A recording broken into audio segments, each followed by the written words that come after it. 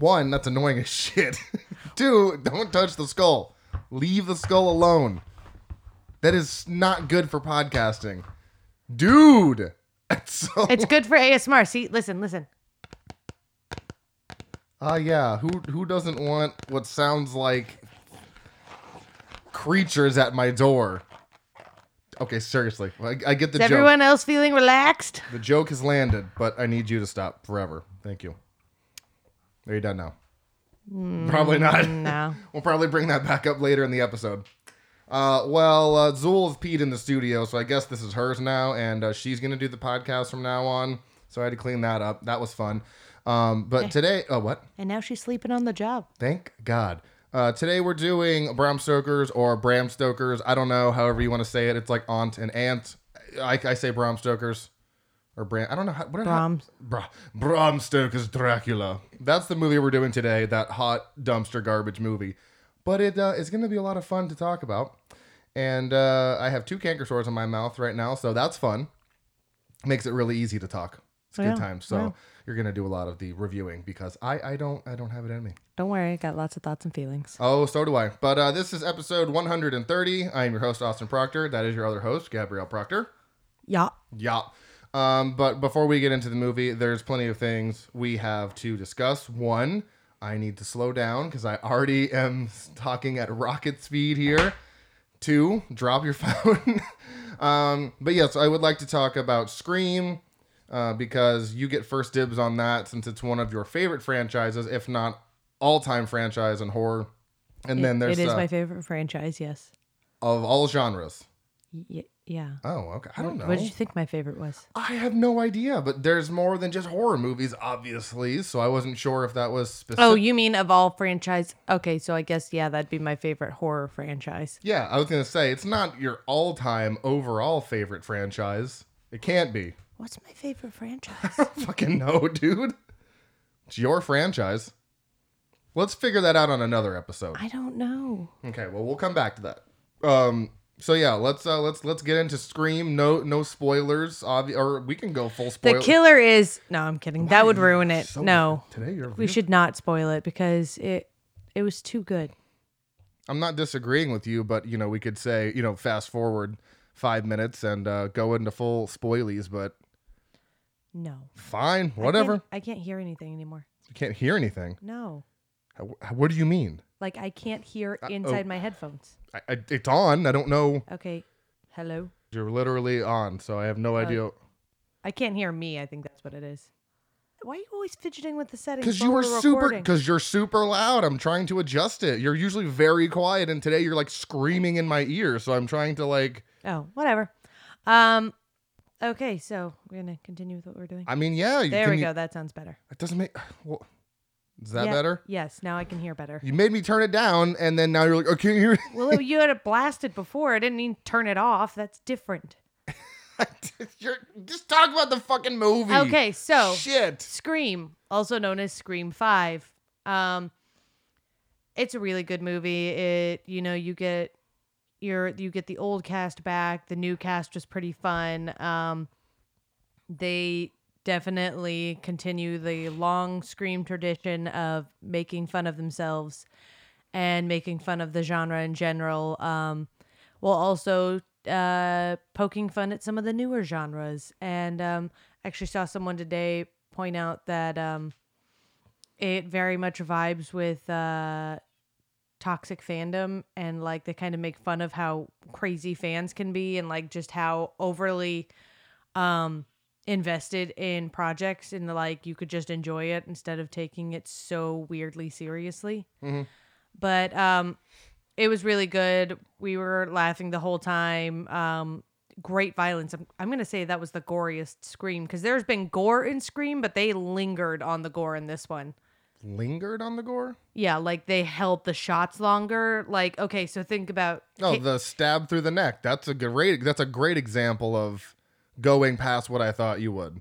Yeah, so like beginning of the original Scream, for instance, when Casey is hung up in the tree, they kind of zoom in on it, but it was too violent at the time, so they had to like do this film technique where they took out some of the frames to make it look more disjointed and they wouldn't focus on it so hard.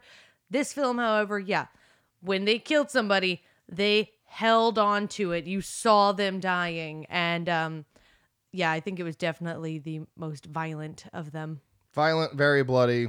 Yeah, it was the goriest. The stab for sure. through the neck where the knife came out the other side was ridiculous. That was pretty gross. That was ridiculous. There's also one very just crazy out of nowhere kill that everyone's talking and it's just like killed. You're like, holy shit. Like, I think all of us jumped and we're like, what the fuck was that? We all just like held our faces like, holy shit. Yeah, that was pretty good. But yeah, the whole elevated horror discussion that they had I guess that was kind of like after Dewey got involved in the story, right? When they're all in the home. That was so fucking funny. And I don't think it was meant to be funny. It was. Well, but like you and Spencer looked at me like, what's so funny? I'm like, they're talking about elevated horror and just dropping all these names like Hereditary, The Witch, and then Midsommar, I think they dropped. And there was just so many name drops. And like just the conversation itself was hysterical. I thought it was great, just because I see that in horror groups all the time where the snobby people are talking about elevated horror, and if you can't understand it, then you're not intelligent enough. And I'm like, okay, well, that's rude as fuck. But I just thought that whole camaraderie between them was perfection, because that is literally something I see. And yeah, very funny, very funny. Like, I didn't think it would be that funny. Dewey was definitely the funniest part of that entire movie. Yeah. He had all the best lines, in my opinion, and even Gale. And Sydney had some good lines as well. But Sydney did not hit Gale. Sad, because she has hit her in the first three. I thought it was first two and then four for some reason. But whatever. No, It's first three. It's kind of a running thing where, You can't befriend somebody after so many. The first few times, it's like they kind of have a love-hate relationship. But by the fourth one, it's like you've known each other for well over a decade. You can't keep punching her in the face. Yeah. As funny as it is for the rest of us. It's hilarious, yeah. But I think they did a fantastic job. The same people who did Ready or Not, and I think we mentioned this before, but yeah, they go by Radio Silence. They did the Scream franchise. It was very much justice. I feel Wes would be extremely proud of what they did. And yeah, it was just it's a perfect example of like a requel. You know what I mean? And Yep. that whole requel conversation that they had too was hilarious as well. How everything comes back around to the original. There's so many fucking red herrings. Oh my God. You have the obvious red herring. Then you have one that you think is the person, but it's like the most Scream movie I think I've ever seen. And it's fun because they even poke fun at themselves for having so many red herrings, because red herrings is a big part of Scream. That and being so meta. Yeah. And they continue to just go, yeah, we know what kind of movie we're making, and we're going to do it exactly like this, and we're going to tell you we're doing it while we're doing it, so we fucking know. Yeah, because I think they were on Stab 8 in this movie, and they're just like, this movie's just getting ridiculous. It's not even like the original, and like you got the Ghostface running around with like double-wielding fucking machetes in that.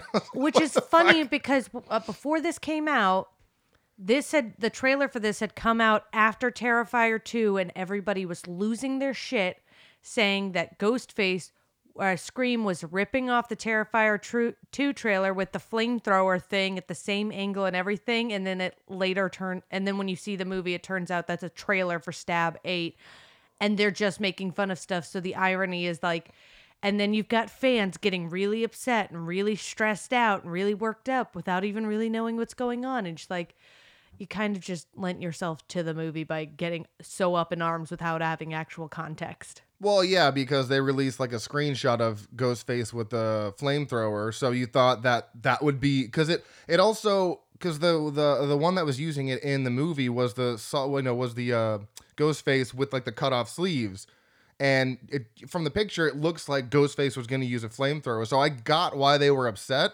because of what you just said, but yeah, then you find out it's just part of like, Stab 8, and you're like, okay, well, now I'm not mad anymore. That's actually kind of funny. Yeah, it is funny, and it's actually funnier that people got so upset about it. Yeah. I agreed with that. I was like, yeah, that is kind of fucked up, but now after the fact, I'm like, with context, it's just funny. Yeah, with context now, it's just kind of funny. So, yeah, we got to watch that in Dolby. That was a fantastic Dolby experience. Highly recommend that, 10 out of 10.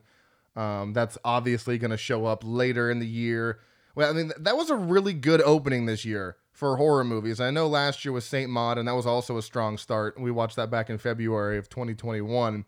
But we're already off to a solid start with horror movies, and I'm very excited to see how the rest of the year plays out because I didn't really know what to expect going into this. You know what I mean? It was either going to be a movie that did extremely well, or it was going to be one that fell victim to, being the fifth movie in a series and it being kind of like on the fence. But this did so well. And Scream continues to prove that it is a solid franchise, and it's their self-awareness that really carries them through. They stick to they honestly stick so closely to their formula, and they are so self-aware of that it's hard to go wrong. It's not, which ironically they do also talk about in the film. Yeah. It's not like other franchises like Nightmare on Elm Street, where they just went off the rails at some point, and your guys are like, "What? What happened? What was wrong with being like, oh, he came back to life and just started killing more kids?" No, they had to get more and more complicated and skew more and more from the formula, and you're like, it doesn't work. And Scream just proves like we're staying where we are, and it works. Well, they have such a strict like formula. It's like every movie is like so formulaic, but somehow they manage to throw you off the scent of who the killer is every fucking time. Every time I've watched a Scream movie, I'm like, oh shit. I mean, like I kind of saw that coming, but I didn't because I didn't want it to be that, but it ended up being that killer. You know what I mean? Like the first one is like so obvious. And they even do a callback to the second movie. Yeah. Oh yeah, that's right. They do. Which I was so happy about. But yeah, they do a great job. Jesus, Sydney's even talking about how ridiculously formulaic the events of the film are as they're happening. She's like, oh, this is typical. It is literally the most meta movie I've ever watched. Like, just when you think Scream can't get any more meta or be more self-aware, you watch this one. Yep. Yeah. They're like, we sure can. And it's funny, too, because, yeah, I'd say this is probably the most consistent besides Saw, but I know me and Spencer are pretty much alone in that, so I'd say Scream is probably the most widely accepted, consistent, because really the only one that's not that great is 3. 1, 2, 4, and this one now are all solid fucking movies. But 3, it's a little still not bad. Well, that's what I'm saying. It's not bad. It's just not like I feel like it's not on par with the other 4. But yeah, it's not bad in any way. I think I gave that one a 3. Like it's still good. It's just a little silly. But certainly way above some other sequels and other franchises. Oh yeah, for sure. So it's just funny that Scream is extremely consistent, and they don't stray away from their formula, and they manage to keep you on your toes and for they managed every to movie. Keep their original cast, which is hard to do because most of them would have tapped out by now, and they're like, "Nah, we like doing this. This is fun." Hell, you have a divorced couple who met on the film and later got divorced.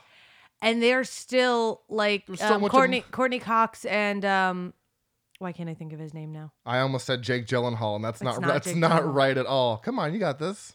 Just tell me because it makes me crazy when I don't know. I can't remember. Yeah, see, David Arquette. David Arquette. The two of them met on Scream, got married, got divorced, and they're still like, nah, this is our franchise. We're coming back, and they're like still on really good terms and continue to do the films together. And that's actually really unusual because most people are like, nah, we were married. I'm not going near you. Well, that's same thing that happens in Dexter. Michael C. Hall and Jennifer Carpenter met on Dexter, I believe, got married, and then later divorced, but still kept doing the season. So yeah, that is extremely rare to happen in cinema, TV, and stuff like that. But yeah, that whole scene between them in the movie, you could tell there was some definite emotion, like real emotion behind that whole scene they had when they met at the crime scene. Oh my God. Oh, and be prepared in that one. They don't hold back from killing people. So just get your tissues. God damn it. I knew I shouldn't have put that trash can there. Just get your tissues ready. Bring those to the theater. But yeah, solid movie. Can't say my rating on it because it's going to come. What do you need, GarageBand? What do you need? Well, maybe we should get over to the movie because we've been talking about this for 15 minutes. Well, we didn't start talking till about like 5 minutes in. But yeah, so definitely go see Scream. That is out now in theaters. And if it's in Dolby, go see it in your local Dolby theater. I just want to mention some movies that came in the mail recently, and then we'll move on to the movie, if that's cool. Fine, but brief discussions on those movies. You drag that out. Well, we do have some more time to fill with. We have to talk about this movie, and I'm ready to talk about it. All right. Amidst all of this stuff that came in, here are 4 highlights I wanted to mention. I got Troll Hunter, which we reviewed on this podcast for $5. That was an amazing find. If you haven't seen this, this is a great found footage, either Swedish or Norwegian. I can't remember. I believe it's Swedish. Great found footage movie.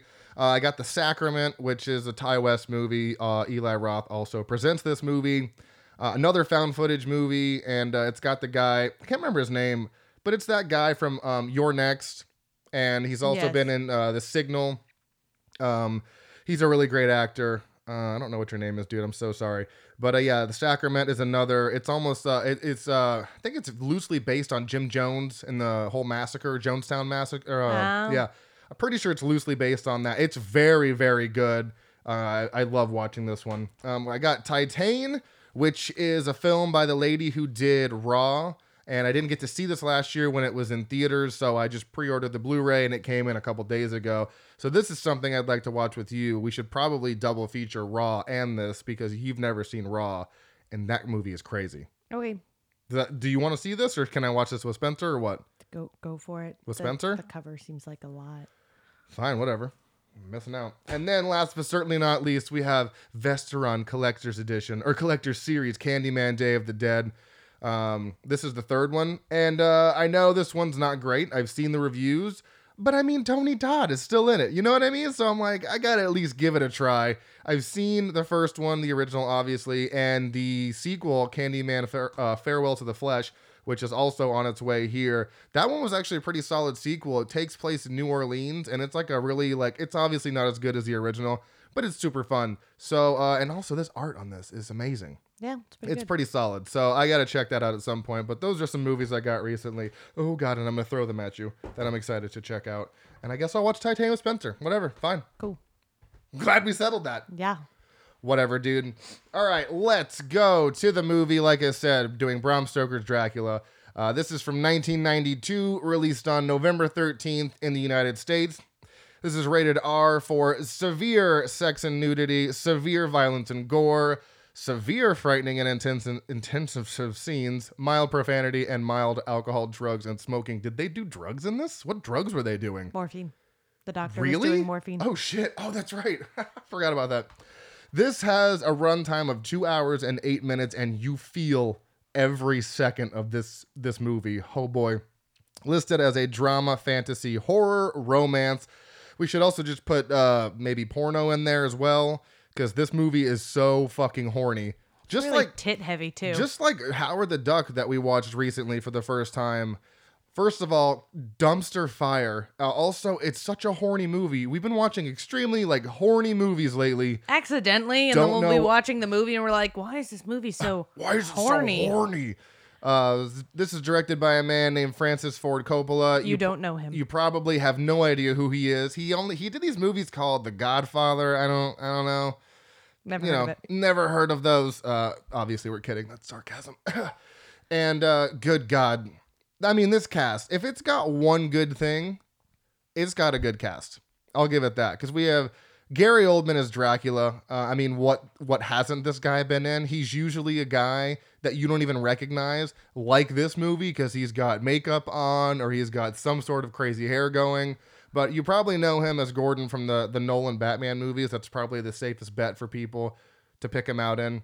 But yeah, he's a fantastic actor. And then we have Winona Ryder as Mina Murray / Elizabetta. Probably said that terribly. Elizabetta. She was in Heathers as Veronica, Girl Interrupted as Susanna, but all you youngins probably know her from Stranger Things as Joyce Byers. She's also been in a shit ton of movies. Oh, no, I know. I just tried to pick, the main ones. Mm-hmm. But yeah, you probably, if you haven't heard of those two movies, then Stranger Things as Will's mom. Then we have Anthony Hopkins as Professor Abraham Van Helsing, probably most notably as Hannibal Lecter from The Silence of the Lambs and Hannibal. But I mean, he's done like 140 other fucking things. So he been acting too. Then we have Keanu Reeves as Jonathan Harker, yet another person you probably never heard of. He did this thing called The Matrix, and he was Neo in that. I don't know. Then we have Richard E. Grant as Dr. Jack Seward, however you say that. I did not recognize his name or face, but he has like also 140 fucking credits. You might know him from Gosford Park as George? ? I would know. You might also I mean, Little Vampires. Yeah, but he was the dad in Little Vampires. He's one of those guys who's also just in so many random things. Yeah, he's in a whole bunch of random shit that like I said, did not recognize face or name, but he been acting. That's for sure. And last but most certainly not least, we have Carrie Ewells as Lord Arthur Holmwood. I first was introduced to him in Saw. I know that's probably not how anybody was introduced to him. But you probably know him from Robin Hood Man in Tights as Robin Hood or Princess Bride as Wesley. Or, again, the other things he's done. He's been in Liar Liar. You know, I mean, he's been in Psych. Yeah, he's been in a whole bunch of shit. So, I mean, and I could have kept going with this. I cut it off here because there's still so many other people I could have mentioned, but I was like, 6 is enough. So you've got a very star-studded cast in this, and one of them, his heart was not in it. We'll get to that.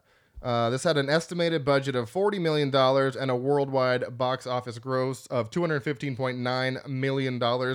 This movie actually saved Francis Ford Coppola's production company or something like that. Yeah. I read that in trivia. I didn't put it in there because I wanted to mention it here. But yeah, that'll do it. That'll definitely save a production company. That's like $175 million in profit. So good for you. This movie was filmed at Universal Studios California, Culver City, California, Sony Pictures in California, and the St. Sophia Greek Orthodox Cathedral in Los Angeles from October 14th, 1991 through January 31st, 1992. You can watch this on Netflix. Wait, that's not right. That's not right. I think I misspoke. Stand by, because we watched it on. No, you can watch it on Netflix. Is it on? Is it really? Yeah. Oh, okay. Because we watched it on the 4K that I had for some reason. I don't know. Let me just double check for sure. I don't want to give you false information. Yes, Netflix, where you can rent it on Amazon and rent it on Vudu. But I go with the free option on Amazon. So, like I said, we watched the 4K. Movies that came out. Okay, listen to these movies that came out around the same time. I mean, holy shit. We have The Mighty Ducks, Reservoir Dogs, The Original Candyman, Dr. Giggles, Aladdin, again, original Aladdin, Malcolm X, Home Alone 2, Lost in New York, A Few Good Men, and The Muppets Christmas Carol. Imagine being alive at this time when you can, like, you know, I was obviously alive, but I wasn't going to the movies, and having to pick from all of those movies. How do you decide what to see? Go. Muppet Christmas Carol. I knew you were going to say that. Jeez. But yeah, that's a whole lot of fucking amazing movies to come out around that time. I thought that was impressive. I was like 2, so probably wouldn't have seen any of them. Well, that's what I just said. Yeah. Yeah. All right. So did you have a specific horror moment, ma'am? No. Really? No, I really didn't. Okay. I had wherever it went. That's not it. Where's fucking goddamn podcast? There we go.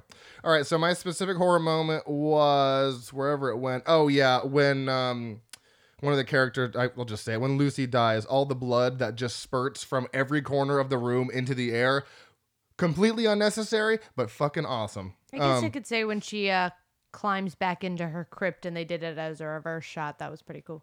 Nice, yeah. I didn't put that in the trivia because I knew you'd mention it, and there you go.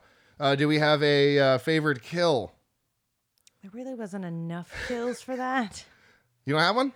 No. Lucy's beheading. That was fucking metal, dude. That was so metal. That was her second death, too.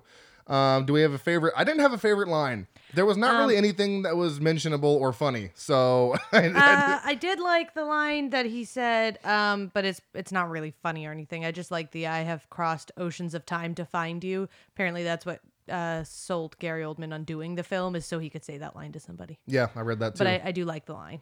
That's a good line. My favorite character, Van Helsing, Anthony Hopkins, is pretty much due to the fact of him being Anthony Hopkins, and he killed it. Yeah, he was too chaotic for me, especially That's when he starts like humping Quincy in a sarcastic motion. It was a lot. Well, to me, he had the strongest performance because everyone kind of felt like they were phoning it in and kind of had really terrible accents. And Anthony Hopkins kind of already, he already has the British accent. I think he put a little finesse on it or something to sound a little different. Well, but he was being German, so there's that. No, that did not sound German. Geez. But whatever. I mean, he had the strongest performance for me. Lee's favorite, or no, your favorite character, sorry. It's Quincy.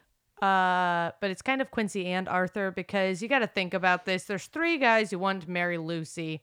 She picks Arthur, But Quincy still sticks around the whole time to be a supportive friend, to be there to help her.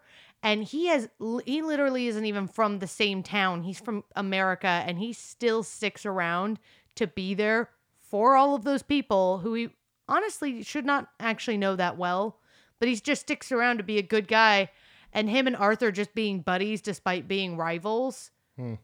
Yeah. I love it. I would have also said Jack, but you get 1, not 3, lady. It's the buddy system, but Jack was kind of weird with his morphine addiction. So it's really just Quincy and Arthur, but mostly Quincy. Mostly cute. Okay. Least favorite character of mine was who the fuck? Oh, Lucy. She was annoying and kind of a whore, if I'm being honest. Kind of was getting around. That's sexist. That's not sexist.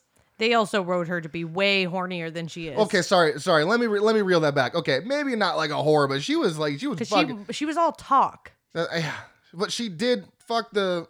Yes, but she was under his thrall. So keep in mind, most of the time when that happens, they're not in control. They are being lured. Okay, well, she was making out with a lot of fucking guys and trying to make out with like one person in front of her fiance, and you're just like, dude. Yeah, reel it in. Worst you can say is she was a tease because she was all talk. Fine, I'll recant that. She's just a tease. Whatever. I didn't like her. She was annoying. Yeah. And then I think that was it. Yeah, that was really. It.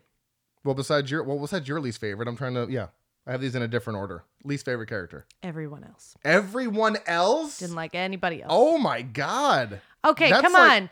Wow. Jonathan's non-existent. Mina is like, seriously, pick a road and go down. Yeah, priorities, dude. Fucking Dracula make your mind up. Is, well, we all know what he is. Dracula. Van Helsing is very manic. Yeah. Jack's a drug addict. Rainfield is Nutter Butters. Like, Lucy, we already discussed that. All right. That's fair. I'm okay with that. Frankly, yeah, the only person who wasn't working off self-interest was Quincy, because even Arthur, he's interested in saving his would-be bride. Yeah, that's true. Quincy's literally just there as a friend. And you're like, hi, I'm a friend. All right, that's fair. That's fair. Let's see here. So a brief description here. We have the centuries-old vampire Count Dracula comes to England to seduce his barrister Jonathan Harker's fiancée, Mina Murray, and inflict havoc in the foreign land. Bum, bum, Mina bum. Murray. That's what I said, Mina Murray. You said Miri. Whatever, fucking whatever. And in case you don't know, a barrister is a lawyer. Oh, thank you for dropping that knowledge. Not everybody knows that. I didn't know. I only know that because of a fish called Wanda. Well, now you know. Yeah. Well, now everyone knows. It's lawyer. Things happen in a weird order. Just start from 1462. Oh, crap. I got to start from there. 1462, man. Okay, so Dracula is human wearing the dumbest armor of all time. It's supposed to look so cool, but like it looks so impractical and also looks like it's made of plastic. What did I say it looked like? You said it looked like What the fuck did I it looked like someone like peeled stripes into a beet. And that's yeah, it. like it's supposed to look like muscle and tendons, like but beads. it just looks like red plastic armor. It's so bad. So he's going to fight a war with the Turks, and his lady love Elizabeta, who is played by Winona Ryder, because why wouldn't she be? Is so sad he's leaving. He is going and fighting in the war. He is gone for a long time, and then in the meantime, apparently a bunch of rogue Turks felt like being real dicks, and they go to his house, his castle, shoot an arrow through a window with a note that says he's dead. Apparently, Elizabeta is not entirely clear on war tactics, or that lies exist, because she just yeets herself out a window and into the river.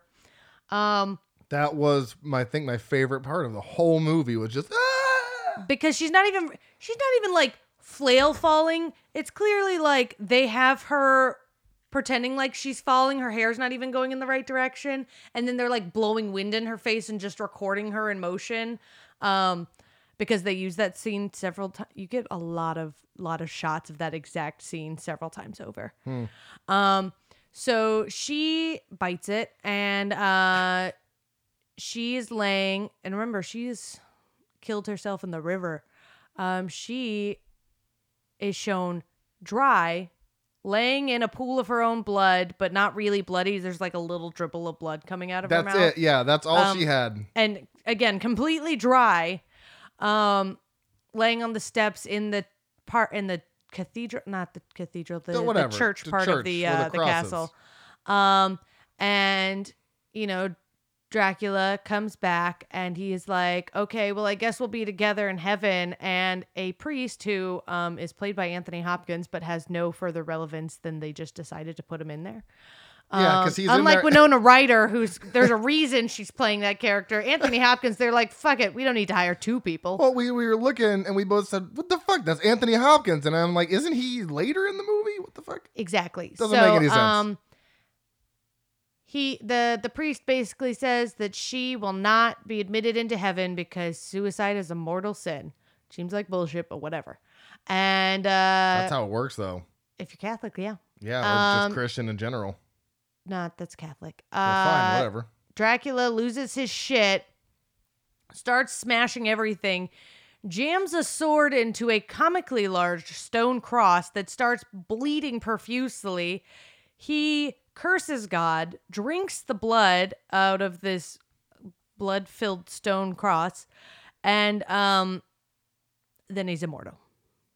Yeah. Then you're just like, I am immortal. That would have been a perfect song to play right then. I have inside me blood of kings. Do you not know that song?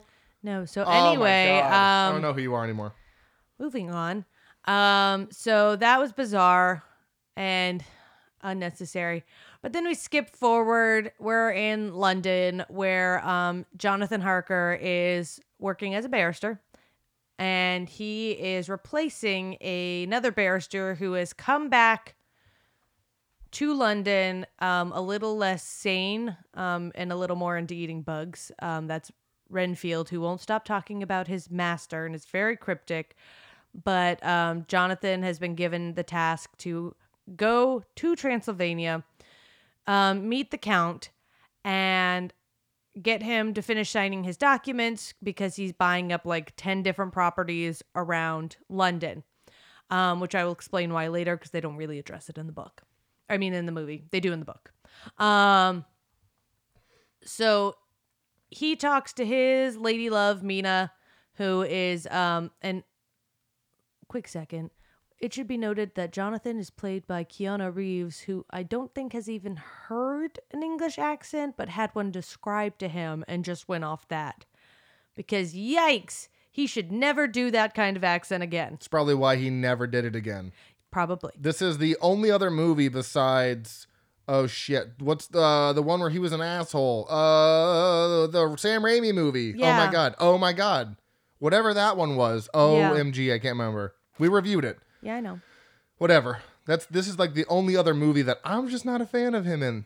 Yeah, but that one was more because he was an asshole and I didn't. Well, and it was believable and I didn't like it. No, I know that was completely different thing. This was more of his acting. Yeah. Which is funny because I love Keanu Reeves any other time. That's what I'm saying. So yeah, he did terrible with that. But he goes to his fiance Mina and he's like, "Okay, we're gonna get married after I come back. I shouldn't be gone very long. I just got to get this guy to sign papers." And Mina is running around with her BFF, Lucy, who has the mouth of a sailor hooker, but is in fact still very like chaste. She just likes to talk and say dirty things and basically just antagonize Mina for fun by saying things that will make her blush. And so Jonathan goes, so we're going to focus on what Jonathan's doing, and then we'll get back to London because I think that's going to be a little less confusing for everybody. Jonathan goes to Transylvania. It's already real sketch when he gets there. He gets out of one of those, so back in the day, they would take carriages as a group. It would be like a ride share carriage situation. Like an Uber pool? Pretty much.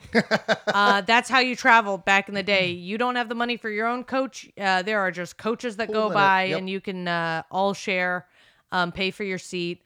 And he gets out, and this gypsy girl gives him a cross, says some weird cryptic stuff to him, and then another old lady gypsy woman slams the door in his face. So he's waiting at these crossroads for his next ride, where the Count's carriage shows up, and he doesn't really get into the carriage so much as float into it, which was weird. Yeah, the hand kind of comes out and like guides him in, and it's just like he was on like a little mini escalator just zipping up. I'm now that I'm thinking about it, I'm like 75% certain that if I remember correctly, the guy running the coach, was actually Dracula. I mean, probably. Yeah, because in the book, he plays several different people. He goes by many different names. It's really annoying and hard to keep track of. He's kind of also a man whore as well. He's kind of getting around as well. Dracula? Yeah. You're eternal. What do you care? I know. It's just funny because he's so after Mina, but he's like, I'm going to try to have sex with Lucy and you. And you're just like, all right. And we'll get to why later. Why is everyone so fucking horny in this movie? Yeah, they really, like, the horniness was subtext in the book, and they decided to just make it text in the movie. Literally subtitles. I'm just kidding. So Jonathan goes to the castle, meets up with the Count, who is hella old and has hair that can only be described as boobs in the front and butt in the back. So essentially in 1800, or was it 1800s, right? Yeah. 1800s equivalent of a mullet. Yeah, it was funky. It was super serious up front, and then he turned around and had like this 9-foot rat tail that was braided, and just like, wow, that is a lot. And to these two buns that were in fact butt shaped. It's like Leia, but like horribly wrong. Yeah. Horribly wrong. Yeah. So they're there. He's like, okay, we'll go have you sign these papers. But first let's have dinner. Jonathan's eating, the Count's not, and he says some shit that he thought was real fucking funny when he was like, I don't drink wine. Like, yeah, you're the height of humor. Jesus. And Jonathan's just like, all right, whatever. And so they go to sign the papers for all these properties and why there's 10, and he doesn't really explain why, but Jonathan kind of asks and he kind of brushes it off. And while they're signing papers, the Count's shadow is moving around the room out of sync with the Count. And this was a decision by the director because he said that, physics don't really apply around vampires. Things are just weird. So he decided to do this. Now, he did that practically, though, because there's a screen that's screen printed to look like a wall and someone who's moving around to create the shadows behind it, which was actually really clever. Clever or lazy by saying nothing makes sense because he's a vampire? No, I think he just wanted the movie to be spookier and didn't quite know how to do that. Oh, okay. That's fair. Because he makes movies like The Godfather. That's true. Yeah. All right. Well, so there we go. While he's signing papers, and they're talking, the Count accidentally spills some ink on what is a tiny picture of Mina, who again looks like the Count's lady love from 400 years ago, Elizabeta. And he starts staring at her, and Jonathan's like, oh, you found a picture of Mina. I thought I lost that picture. You're like, the picture that was sitting next to the papers you were signing on a desk with like 10 total items on it. Did you lose it in the last 5 minutes? I'm like, soaking the last 5 seconds. It's literally been sitting next to your hand. What? Yeah. Hello. And the Count gets really weird about the picture, a little too interested, and Jonathan's like, that's bizarre. But the Count's like, you should stay with me for a month. And Jonathan's like, oh, do you want me to? And he's like, yeah, I want you to. So he does. And in the meantime, he experiences weird things, like the Count gets really weird about mirrors, yells at him a few times about the nobility of the Draculia line, and which seemed a little heavy, but sure, and swings the sword around some, and then tells Jonathan not to go snooping around the house.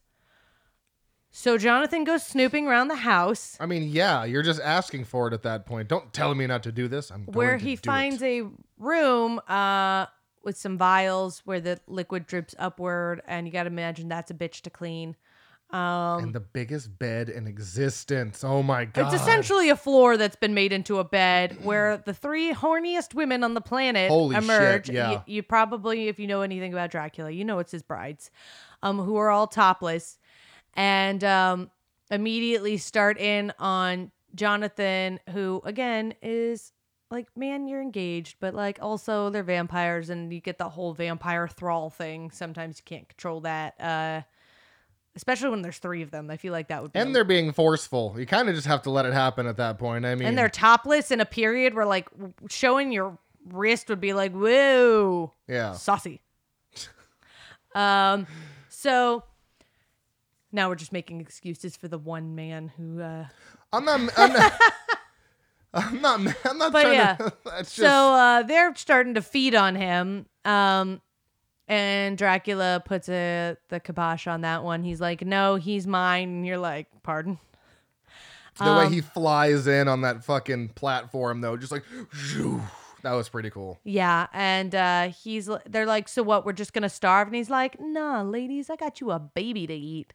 Yeah, that was pretty upsetting. Which shockingly is really upsetting for Jonathan. And then pretty much Jonathan's kind of just stuck there till he makes it back to till he tries to escape and make it back to England. So we're not going to hear about Jonathan for a good, hour later in the plot, because he kind of pops up for like 2 minutes and then he's gone till he escapes. He is in probably like the first 20 or so minutes, and then maybe 30 minutes, and then there's probably an hour where he's intermittently in there, and then he eventually kind of comes back around after he escapes. So yeah, his part is odd. Oh, and he has been explaining that there are during his escape, he explains that there are gypsy men who will do the Count's bidding, and they have been putting a bunch of dirt from the basement of the castle into a bunch of boxes, and he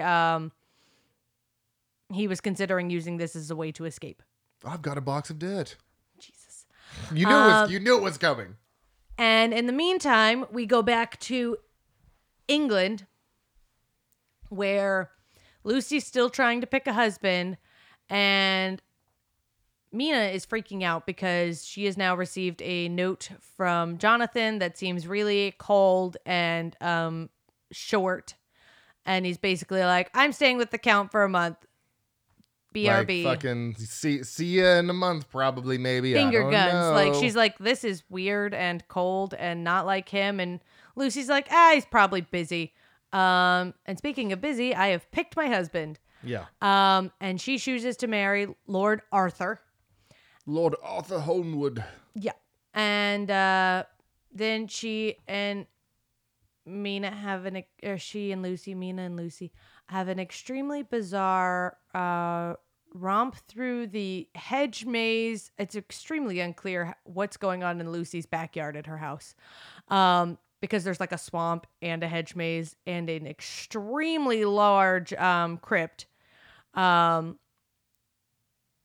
And yeah, so they go through, it starts raining, and then they start running around in the rain together and then making out a little. And this is all coinciding with when the boat that is bringing Dracula and his 15 boxes of dirt lands in England. And it's really funny because they're like, this is London with a great big cliffside. Oh yeah. As we all know that London totally has. Yeah. With a big ass house on it. So yeah, that night, Lucy is being called to by something, and into the garden she goes, and Mina goes to follow her because she's like, where did you go? What is happening? Where'd you go? And Lucy's wearing what could only be described as 90s lingerie in a period film. Because she's wearing this huge red, doesn't lace up the front corset. Lucy, you said, or Mina? Lucy. Lucy, yeah. Mina is wearing purple. She's wearing like proper. She's wearing, the style is proper, the material and the color are absolutely not. No, yeah, but Lucy's definitely wearing something that is not like period accurate. Yeah, it's or like whatever. a corset with a sheer skirt under it. And like bikini bottoms. And bikini bottoms. A lot of girls wearing bikini bottoms a good 100 years before underwear were invented. Well, no, because they They would have underwear. had bloomers. Bloomers, yeah. With slits down the middle Yeah. so they could use chamber pots. Yeah. Not fucking bikini style cut underwear. Yeah. What the fuck, Francis Because how would Ford you Coppola? get those off to go to the bathroom in those dresses? Exactly. Like, so, you're going to take off 9 layers of clothing just to get your underwear off. Which was funny because there was a point, because the style of dress they're wearing in the film has bustles, which is that big bump of fabric in the back. And that has got back. And that is a good 7 layers of, I think it's 5 to 7 layers of clothing, like with petticoats and bloomers and all of that. And there's a point where Lucy stands up and you can see the frame to her dress and her legs. Yeah. Like you can see straight through the dress and you're like, not remotely would that be a thing. Someone really phoned it in on the wardrobe. On the wardrobe. Yeah. Was it pretty? Yeah. Was it accurate? Not remotely. Not even kind of. So yeah, Lucy goes out into the maze and then Mina stumbles upon her fucking a werewolf bat kind of thing. It's like a wolf, but not a wolf bat. It's just called a werewolf. And like she's got one tit out, which seems to be a running theme with Lucy through the rest of her film. She's got one boob out more than not, honestly. It's like one boob is just always fucking out. It's like, can anyone tie up her shirt a little? Because like they're clearly not the right size. Did they not have something equivalent to like a bra back then? It would be a petticoat. Like they would be wearing a literal like dress under their dress. Yeah, because they're not wearing these, like in this movie they're wearing thin sheer fabric, which would not be a thing. Even when you were going to bed, you would not wear something like that, correct? No, you would straight up be wearing like a dress to That's bed. what I'm saying. So yeah, all these people that are half naked with their robes open, you're like, this is not how it would work. Think about Pirates of the Caribbean. That's a great example. That would be more what they'd be wearing, not stuff that slides off the shoulder and is made of shiny fabrics. The second she just like lifts up in bed, it's like boob, and you're like, that's not how this would work, lady. And also, there are no other women in this house anyway. So, Mina sees the weird humping, which is on a bench in the middle of what appears to be a stagnant pond. Again, no one knows what's going on in Lucy's backyard. And the thing that is humping her, which is clearly the Count, looks over, sees Mina, and is like, oh shit. And then goes, don't see me. And then suddenly he disappears, and Mina takes Lucy and brings her inside and kind of wraps her in some of her clothes because she's got a tit out. Just says she's been sleepwalking because she's known to do that, I think. Yeah. Yeah. And this is where Lucy's illness starts, her unexplained illness where she appears to be anemic with no blood loss. So while this is happening with Lucy, Mina is wandering around without a chaperone. I don't know if chaperones were a thing back then at this particular time period, but still she's wandering alone, unaccompanied. And a strange man, who's the Count, who is now not old, he is young, with long brown hair. Looks fabulous. I just and want to say. a really bitchin' pair of sunglasses. Yeah, looks fabulous. I'm just going to throw it out there. Before sunglasses were invented. He now sees her, so then he looks over at her across the street and goes, see me. And now she sees him. Sorry, all I could think of was, oh my God. God, I swear to God, what is wrong with me? The fucking vampire found footage, or the mockumentary. What We Do in the Shadows. What We Do in the All Shadows. I could think of was him going, see me, through the window, you know? Oh, yeah. And he's like knocking on the window, like, see me. Yeah, sorry. We gotta watch that show. I thought about that. Yeah, we do. So he meets her. As a smart woman, she gives him the immediate brush off. Like, he's like, hey, hi, I'm new to this country. Not interested. And she's like, No, he's thank like, you. I need help getting to this location. She's like, cool, that dude's selling maps, deuces.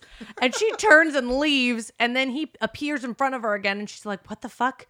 And then he tries to talk to her some more, and she's like, again, good luck with that. Bye. No, thank you. And then for some dumb reason, she's like, okay, that was like rude. It wasn't rude. He's a stranger.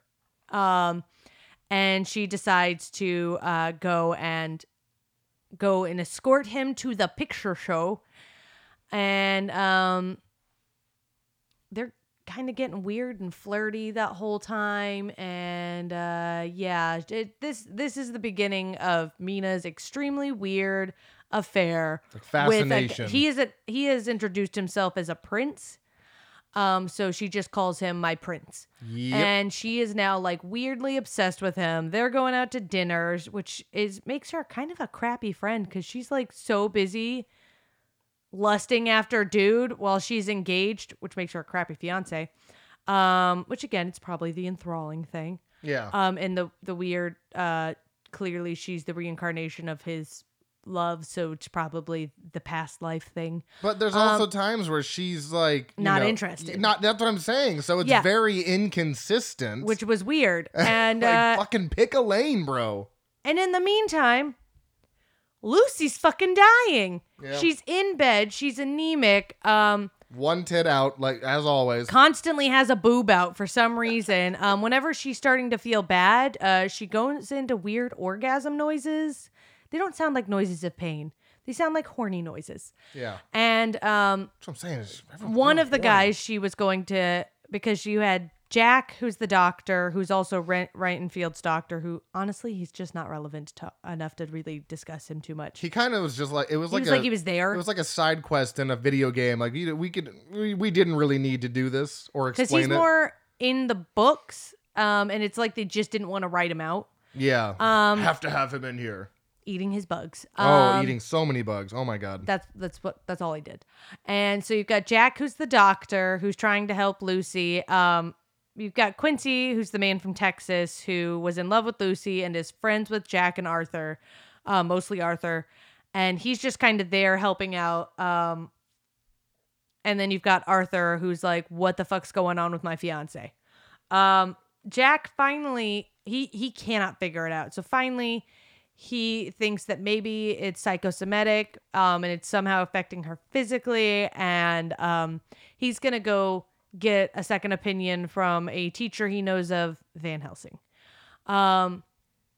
They bring Van Helsing in. It takes about 20 seconds for Van Helsing to be like, yeah, she's got these puncture wounds. There's no blood, but she's losing a lot of blood and she's dying. Vampires. It takes 2 seconds for him to be like, vampires. Ah, yes, I see we have vampires present. And so we discussed that it was weird that Dracula's clearly been visiting Lucy and clearly been transitioning her into a vampire. And the reason he is actually in London originally, they added the whole romance aspect because that wasn't a thing. I guess to give him a better reason to be in London. Because in the original book, he is there to spread his disease, so to speak. Good. Which sounds really weird the way they said that, but that's how they said it. He's there to spread vampirism, and the reason he has so many fucking properties in London is so that way he can do what he wants all hours and always have a place to rest, because even though this is not true with all other vampires, with Dracula, he must either rest in a coffin or in the dirt of his homeland. Gotta have my dirt, man. Pretty much. There's a lot of funny shots of Gary Oldman getting upset in a box of dirt. Yeah, he's just like stagnant, kind of just like... And then he'll like wake up and be like... But he's like wiggling his hands in the dirt. Did we do that like in perfect harmony? Yeah. To replay that shit. That was good. So they finally are like... They're not really on board. All the guys are like, Van Helsing's nuts. He's not a... there's no such thing as vampires. And then Van Helsing, while expressing this, if all reality isn't here, or like if it's something to the effect of like, if all the possible isn't possible, then the impossible is what it must be. The possible. Exactly. Yeah. And then he does some sort of weird Houdini trick, which doesn't make sense because he's human, but whatever. And one night, Lucy is screaming. They finally see that something has come into the room to attack her. Arthur has to leave for a little bit, so Quincy gets left to help protect her. And they're all just watching out for Lucy, who is just like getting meaner while she's getting sicker, and she's slowly developing fangs. Oh, yeah. So while she's on her deathbed, Jonathan, I know, you were like, oh shit, Jonathan was a person. He finally gets out, makes his way to some nuns, and is like, please meet me here. We'll get married, and then we'll come back together because I cannot be left alone after the weird sex torture I've been enduring for months. Yeah, for the last month. Because the brides were also Feeding off him. Feeding off him. They're taking a lot of blood out, but also keeping him alive so they can continue to harvest. Yeah. Very smart move, you know. Good job, brides. So way to think long game. Yeah, you don't just fuck it up like what's his face did, and again, What We Do in the Shadows when he bites the neck and the blood just goes everywhere, and he's like, shit, that wasn't supposed to happen. And you're supposed to lay down paper, like some newspaper or something. Oh shit, we gotta talk about that. So Mina leaves. She says to Lucy, "Hey, I gotta go get Jonathan. I'll be back. Please be well." Pisses Lucy off royally because there's a bunch of garlic next to her bed, and she slides it over, and then like Lucy loses her shit.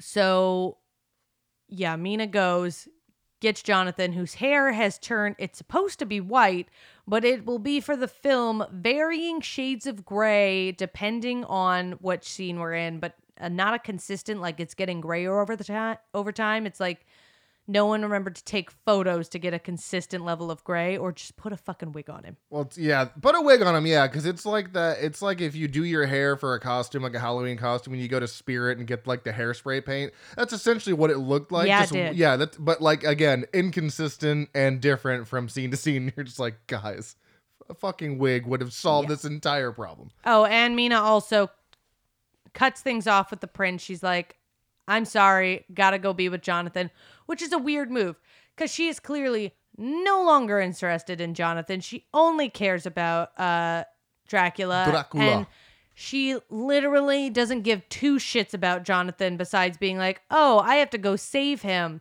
Mm-hmm. And that's about it. It was like, girl, just break it off. Just go get him, bring him back, break it off, because there was no reason for you to marry him if you're that fucking obsessed with another dude. It's just mean at that point. So in the meantime, Lucy dies.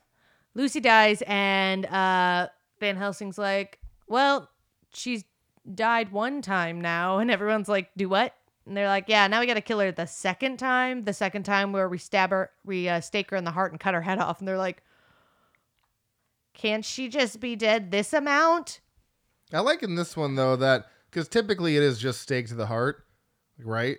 Yeah. And this one, they're like, no. We're taking that a step above. Stake to the heart and behead. Not one or the other, both. First the stake, then the beheading. I like that. That was pretty interesting. It's like zombie and vampire mixed into one. Yeah. And Lucy's wearing what was supposed to be her wedding dress, but is the most insane costume that no sane woman in the 1800s would have ever worn. Would you take away that trivia? What? No. Okay. So they go to the huge, and I mean fucking ginormous crypt in her backyard, which like literally it's by a pond and goes down a set of stairs. It's like an underground crypt, and you're just kind of wondering, are we not concerned about flooding? And also, why did you build it so low down? Above ground crypts are pretty fucking common. No, gotta have my shit below ground. Right. Out of the sunlight. So, well, it's probably because it needs to be out of the sunlight. Yeah? Vampire? No, this would be a family crypt, so it would have already existed. It's not like they built an entire marble crypt. I thought they did. Shit, I don't know. I don't know. So she's in her coffin. She's in her coffin earlier, but now they've gone back. They go to get the coffin open. She's not there. Bum, bum, bum. And while they're like, what the fuck? Where is she? She comes, just sauntering down the stairs like nobody was waiting on her, and with a kid in her hand, which is clearly dinner. Should I just read that now then? Yeah, go ahead. So yeah, she comes down with the child, and the little girl who played the child that was being carried into the crypt by Lucy was genuinely terrified of Sadie Frost and the vampire makeup, and obviously wasn't expecting to do more than one take. Producer and director Francis Ford Coppola had to do a lot of sweet talking to the child in order to get her back in Sadie's arms for another go at the scene. So yeah, because I would be scared of that costume as well. I was terrified just looking at it now. Holy shit. Imagine a young child trying to, like, I'm sure those tears were probably real. Yeah. Like, she sold it. yeah, she did 10 out of 10 for that kid. Yeah. So at this case, we get the whole Lucy gets got scene. Yeah. That's the best kill. It's so good. Yeah, and there's a really cool shot of her climbing back into her coffin, except they had done the shot in reverse, so it looks really weird. It's clearly a reversed shot, but it looks really cool. Yeah, I was just saying it again. Oh, okay, sorry. I was just making sure I wasn't crazy. I was like, I swear you said that. So, yeah, now I've forgotten where I'm... Okay, so we could probably just cut it there. We're, like, almost out of time, honestly.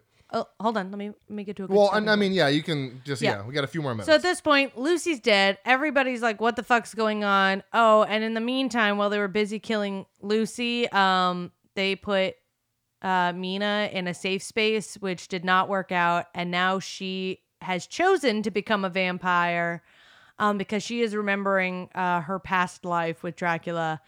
And they have got to go fetch him and kill him if they're going to save her life. I mean, really, a lot of people's lives. Yeah, but mostly hers because she's in the middle of transitioning into a vampire, and the only way to stop it is to kill him. Is to kill the... Oh, yeah, that's true. To kill the original. Yeah, that's true. That's pretty basic lore. I mean, for the most part. But yeah, so that's where we're going to stop it there. Frankly, the movie's fucking wild. Everybody seems to be living on their own goddamn planet.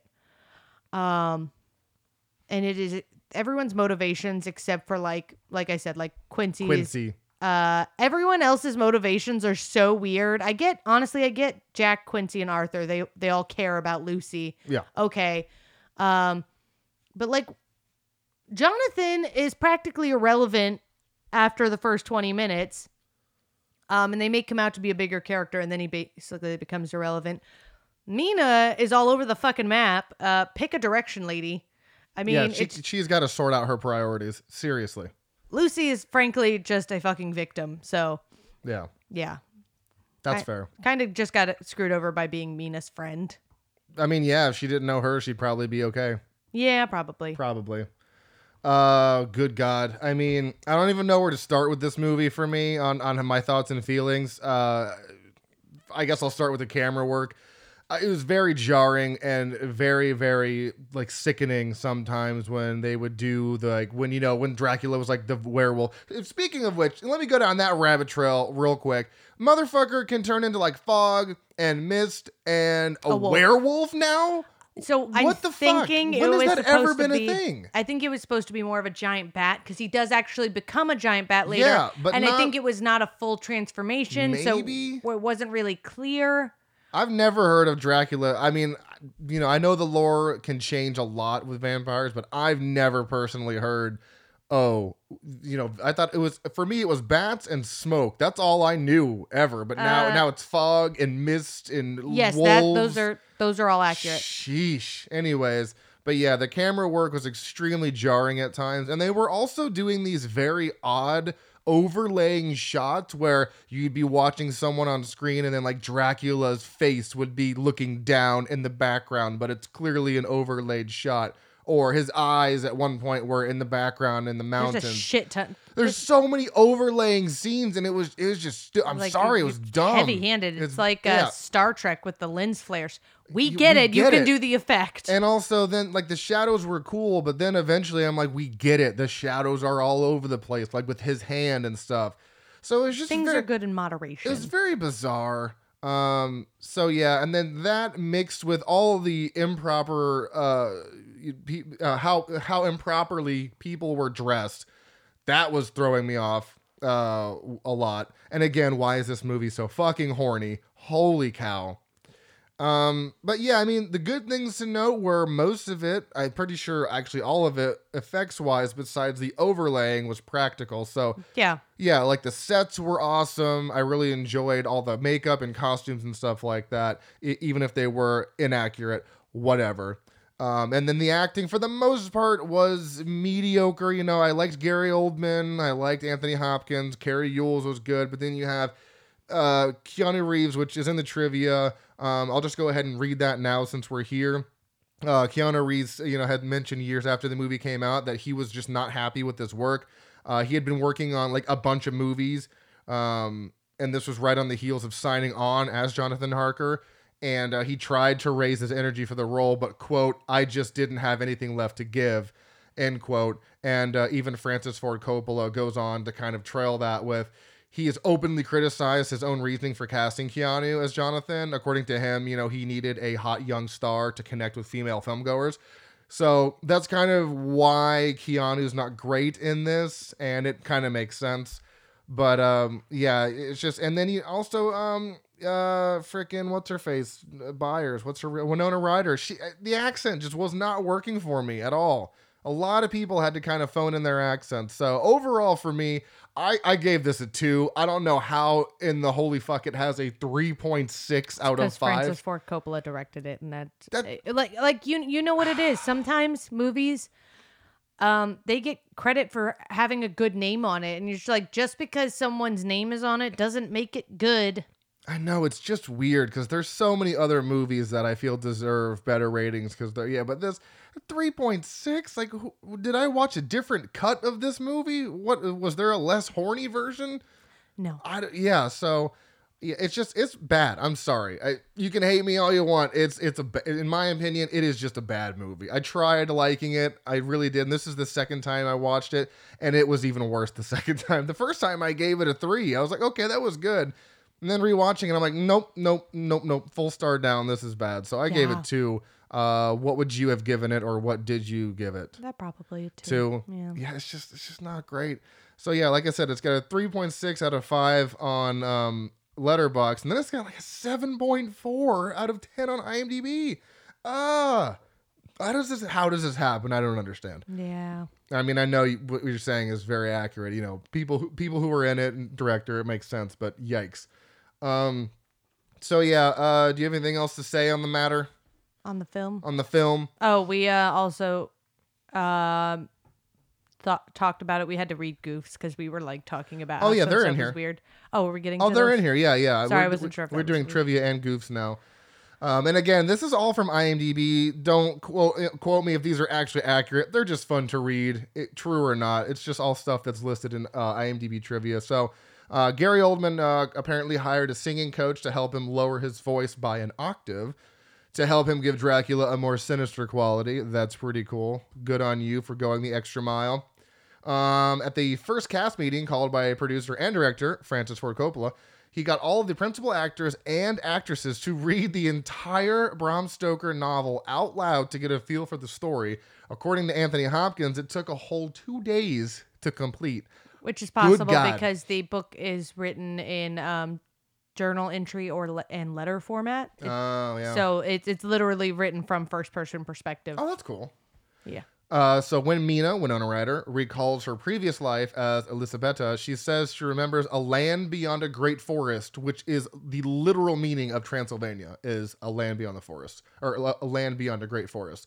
And that's pretty cool. I had no idea. Preview audiences are alleged to have found this movie too gory, so 25 minutes of footage was cut out to make it less bloody. I don't really need 25 more minutes, but I would watch a 25-minute extra gore cut for sure. Yeah. It'd be a very brisk 2:33. Maybe we could cut out some of the horniness and replace it with blood. Can we do that? Can we get a cut where that exact thing happens? I will champion that. Steve Buscemi. Okay, so this is where it gets crazy. Here are all the people that could have possibly been in this movie. Steve Buscemi was the first choice to play Renfield, but turned it down. That would have been fun. Liam Neeson was considered for Van Helsing, but after Anthony Hopkins, who was still riding the success of Silence of the Lambs, showed interest, Neeson was ultimately turned down. And then Coppola wanted Johnny Depp to play Harker, but the studio wanted someone who was more of a mainstream heartthrob, hence why Keanu Reeves was cast.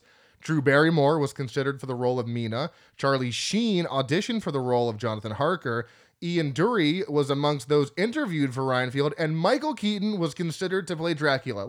Sounds like a horrifying movie. Let me give you this. Let me just listen to this. If we had this movie with Michael Keaton as Dracula, Charlie Sheen as Jonathan, Drew Barrymore as Mina, and Liam Neeson as Van Helsing, and Steve Buscemi as Renfield. That sounds like a dumpster fire. Like, those are all great people, but it would have been even worse, I feel. I can't imagine Drew Barrymore and Johnny Depp being love interests. That's what I'm saying. Well, I said Drew Barrymore. I said Charlie Sheen, not Johnny Depp. No, I'm saying he also did Jonathan Harker. So that would have been a wildly different movie for, so many reasons. So let's get on to the goofs here before we wrap this up. Something we already spoke on, when Dracula bites Mina, her 20th century bikini briefs. I've never heard them said like that. I mentioned Lucy's because there was two pieces. Oh, okay. Well, you can see Mina's bikini bottoms. They can be seen underneath her sheer 19th century gown. And again, this is 18th century. So you've got 20th or 19th century sheer and 20th century bikini bottoms. What the fuck? During Lucy's first encounter with Dracula, her here we go, right here. Yeah. Her nightgown blows in the wind, revealing the red modern underwear. But drawers were not widely worn in the West until the 1910s. And again, 1800s. So, yeah, they would have been pantaloons, stockings with the crotch left open for easier use of lavatories. Fancy word for bathrooms. Fashion in this movie, taking place in 1897, was confused with the fashion 10 years prior to this. Women wear a bustle at the rear of their dress, which gives them a very curved and big tush. 1897, this fashion gimmick was way out of style. And that's the funny thing about like the 1800s is like style. It's not like now where people kind of just dress how they want to dress. Like if you were dressing something that old, you were probably poor. You could not afford the current fashion. So I think that's kind of funny how drastically fashion changed in those years. It's very interesting. And some of them like changed for weird reasons, but then like some of them were fucking safety hazards. Yeah, because you're a fire hazard walking around in that much cotton. Or like some of the dresses where the dresses used to get cinched really tight around the feet. Like, yeah, you can't fucking walk in that. It's not conducive for walking. Let's see here. In the beginning of the movie, we see the lights on Dracula's carriage, as well as some of the castle lights in the castle lights / candles are 20th century light bulbs with some blue glaze. Again, not time accurate, time period, whatever you want to call it. When Jack Seward is interviewing Renfield in his cell and is subsequently attacked by him, Renfield bites him on the right side of the neck. When the orderlies run in to restrain Renfield, Seward grabs the left side of his neck as if it were in pain. So that's funny because I said that to you. I'm like, didn't he bite him on the other side? So that's a goof. When Lucy gives Mina her ring as a wedding gift, you later see it back on Lucy's hand. That's another fun goof. And then, we get two more here. When Lucy and Mina are in the maze running in the rain, you can see crew members standing behind Lucy during one of her laughing close-ups. I did not catch that, but that's pretty interesting. And then the last one I found funny is when Arthur is thrown backwards in his chair by Dracula in the bedroom, the wire pulling the actor is visible. I thought I saw that, but I wasn't sure, and I didn't say anything because I was like, I feel like that was a wire. Again, 7.4 out of 10 on IMDb, 3.6 out of 5 on Letterboxd. That is Bram Stoker's Dracula. Oh boy. Apparently it is widely accepted by audiences, but not Frightmares approved. I'm going to say this is the first unapproved movie of the year. Not recommending this one. I just can't. I own it on 4K though, so we can watch that whenever we'd like. Ooh, never again. Never again, probably. So yeah, hey, 2 episodes in, 1 movie apiece. We're hitting our time. This is good stuff. Very excited for next week. I have no idea what we're doing because I'm just flying by the seat of my pants for this month. Once we get into February, we'll start planning shit and figure it out. We're just kind of trial running these 1 movie episodes, which are apparently working. So go ahead and follow us on Facebook at Frightmares and Instagram at Frightmares Podcast, as well as Slasher app at Frightmares Podcast.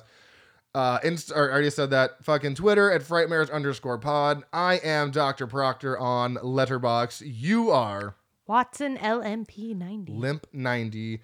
Like I said, don't know what we're doing next week, but just go ahead and tune in for that shit. And until you want to